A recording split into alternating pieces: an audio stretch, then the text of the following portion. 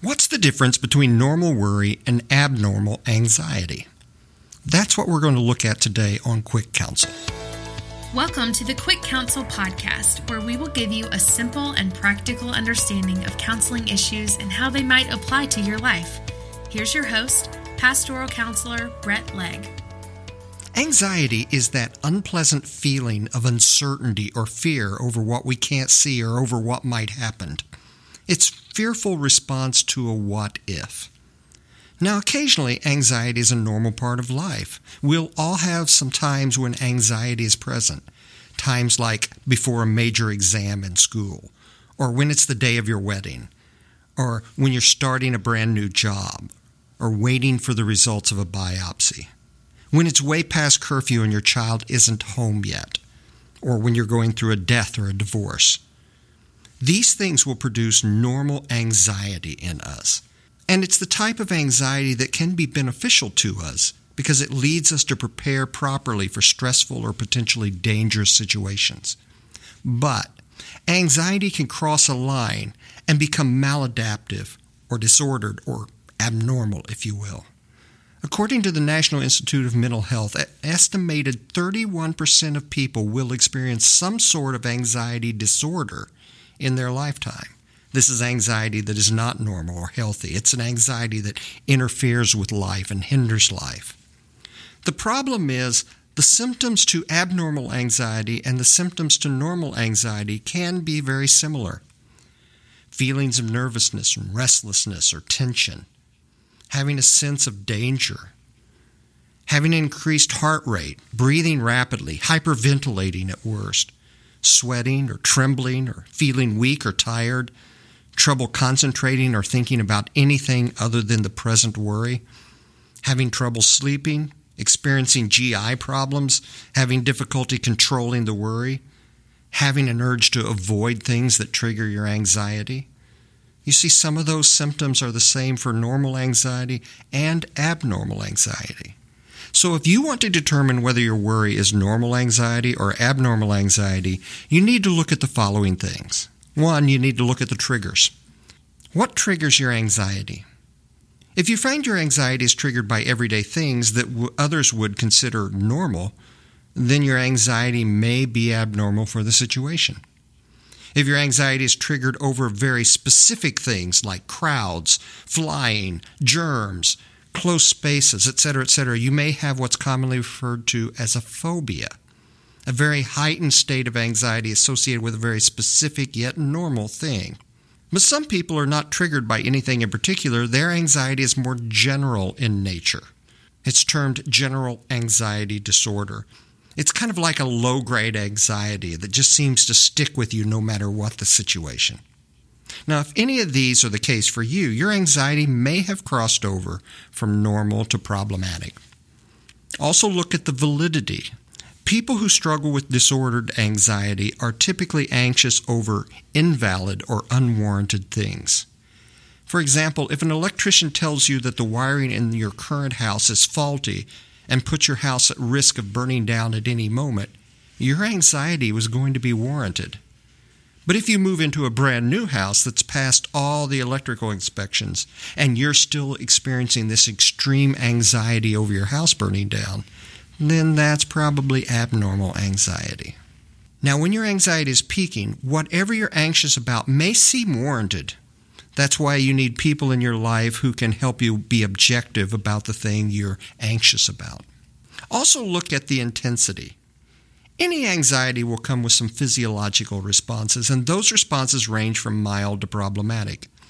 But when your anxiety becomes so intense that you feel like you can't breathe, or you're dizzy, or your heart feels like you're having a heart attack, or you begin to sweat, or you desperately need to leave the situation you're in, then you're having an extreme, intense anxiety commonly referred to as a panic attack. The more intense your anxiety, the more it indicates that your anxiety is abnormal or disordered. Also look at the intrusion. When your anxiety is normal, you can acknowledge it, you can take any steps you need to address it, and then you move on with life and it dissipates. But when your anxiety has crossed the line into disordered or abnormal anxiety, then it interferes with your life. It intrudes into you, not just your thoughts, but also into your behaviors and your relationships. So if you find your anxiety is getting in the way of you having a full and enjoyable life, then it's probably abnormal and needs to be addressed. One more thing you want to look at is you want to look at the length of the anxiety. Anxiety that's normal tends to be intermittent. It comes when there's a legitimate need for it, and then it goes away when that legitimate reason is addressed. Anxiety that is abnormal tends to linger. It's steady. It sticks with you. It keeps coming back time and time again. And sometimes it just never leaves. It's, again, like a low-grade temp. The longer your anxiety hangs on and the more frequently it keeps coming back, the higher probability it is that your anxiety is abnormal. So, if you're experiencing abnormal or disordered anxiety, what can you do about it? Well, first, learn some techniques. You can learn some techniques like interruption. Sometimes I'll tell people to put a really thick rubber band around their wrist, and when they find themselves getting really anxious for no reason, to pull that rubber band back and pop their wrist as hard as they can. That will kind of interrupt that cycle. Or find yourself getting anxious and then mentally yelling in your head, stop. Anything to interrupt the cycle of anxiety. Another thing you can do as far as a technique is learn to distract your anxiety. Now, I'm not talking about avoiding it or acting like it's not there. I'm just talking about redirecting your energies, maybe into exercise or doing something you love or going out with friends. You can also postpone it as another technique. Sometimes I will tell people, I want you to postpone your worry and your anxiety until a specific time in the evening. That's your worry time. And then you sit down and pull out a notebook about all the things you need to worry about, and you worry about them in that specific time. I know it may sound silly, but it is really very effective to postpone your anxiety to a specific time.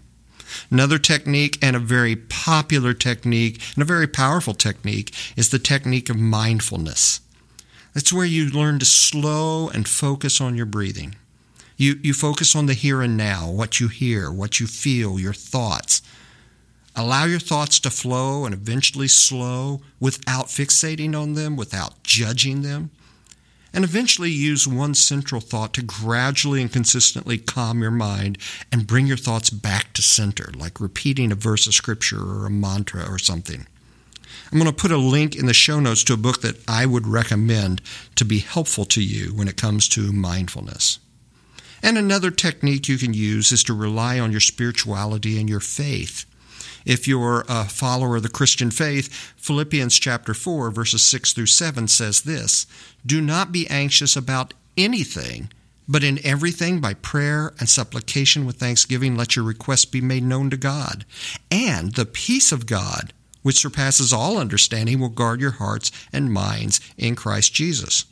That passage goes on to tell us how to redirect our thoughts and how to redirect our behaviors rather than be anxious.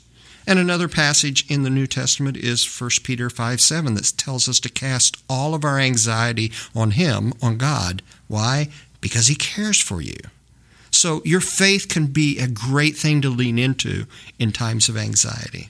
And there are other techniques you might find helpful to decrease your anxiety, but if your efforts and your techniques don't help, then you need to move to the next step, and that is to see a counselor or a pastor. As much as we want to fix things ourselves, as much as we don't like relying on others, there are times when you need others to help you see and think through things that you're unable to work through on your own. Seeing a pastor or a counselor can help you crack the code of what's going on. They can also provide the encouragement and accountability that's often needed when we're struggling with anxiety. If seeing a counselor or a pastor doesn't do it, then you may need to progress to the next one, and you may need to see a physician, and possibly you might need meds. There may be times when your anxiety is so overwhelming and entrenched that it will take more than just your own efforts or the help of a counselor to help you get unstuck. If that's the case, you may need to talk to your physician. Be open and honest with them. Explain exactly what's going on and what you've tried to take care of it. Tell the physician about any concerns you have about medication and work closely with them on next steps. And if your physician believes that you could benefit from medication, do your best to give that medication a consistent, good faith try. Anxiety is a complicated issue. We can't cover everything about anxiety in this short podcast, but hopefully, if you're struggling with anxiety, we've given you enough to give you some guidance on how you can proceed from here. Anxiety doesn't have to rule and run your life. With some work and some effort and some help, you can rule over it. As always, we're glad you joined us today, and we hope you found it helpful. If you haven't already, please subscribe to this podcast and share it with your friends. You can find more from me at brettlegg.com. That's 1T, 2 Gs. And you can also follow us on Facebook and Twitter and Instagram. So until the next episode of Quick Counsel, I hope your week goes wonderfully well. Thanks for joining us today for Quick Counsel. This podcast is meant to give you a simple understanding of counseling issues and is in no way intended as a substitute for professional counseling or therapy. If you feel you need further help, please contact a local counselor, therapist, or physician. Thanks for listening, and we hope you will join us for the next episode of Quick Counsel.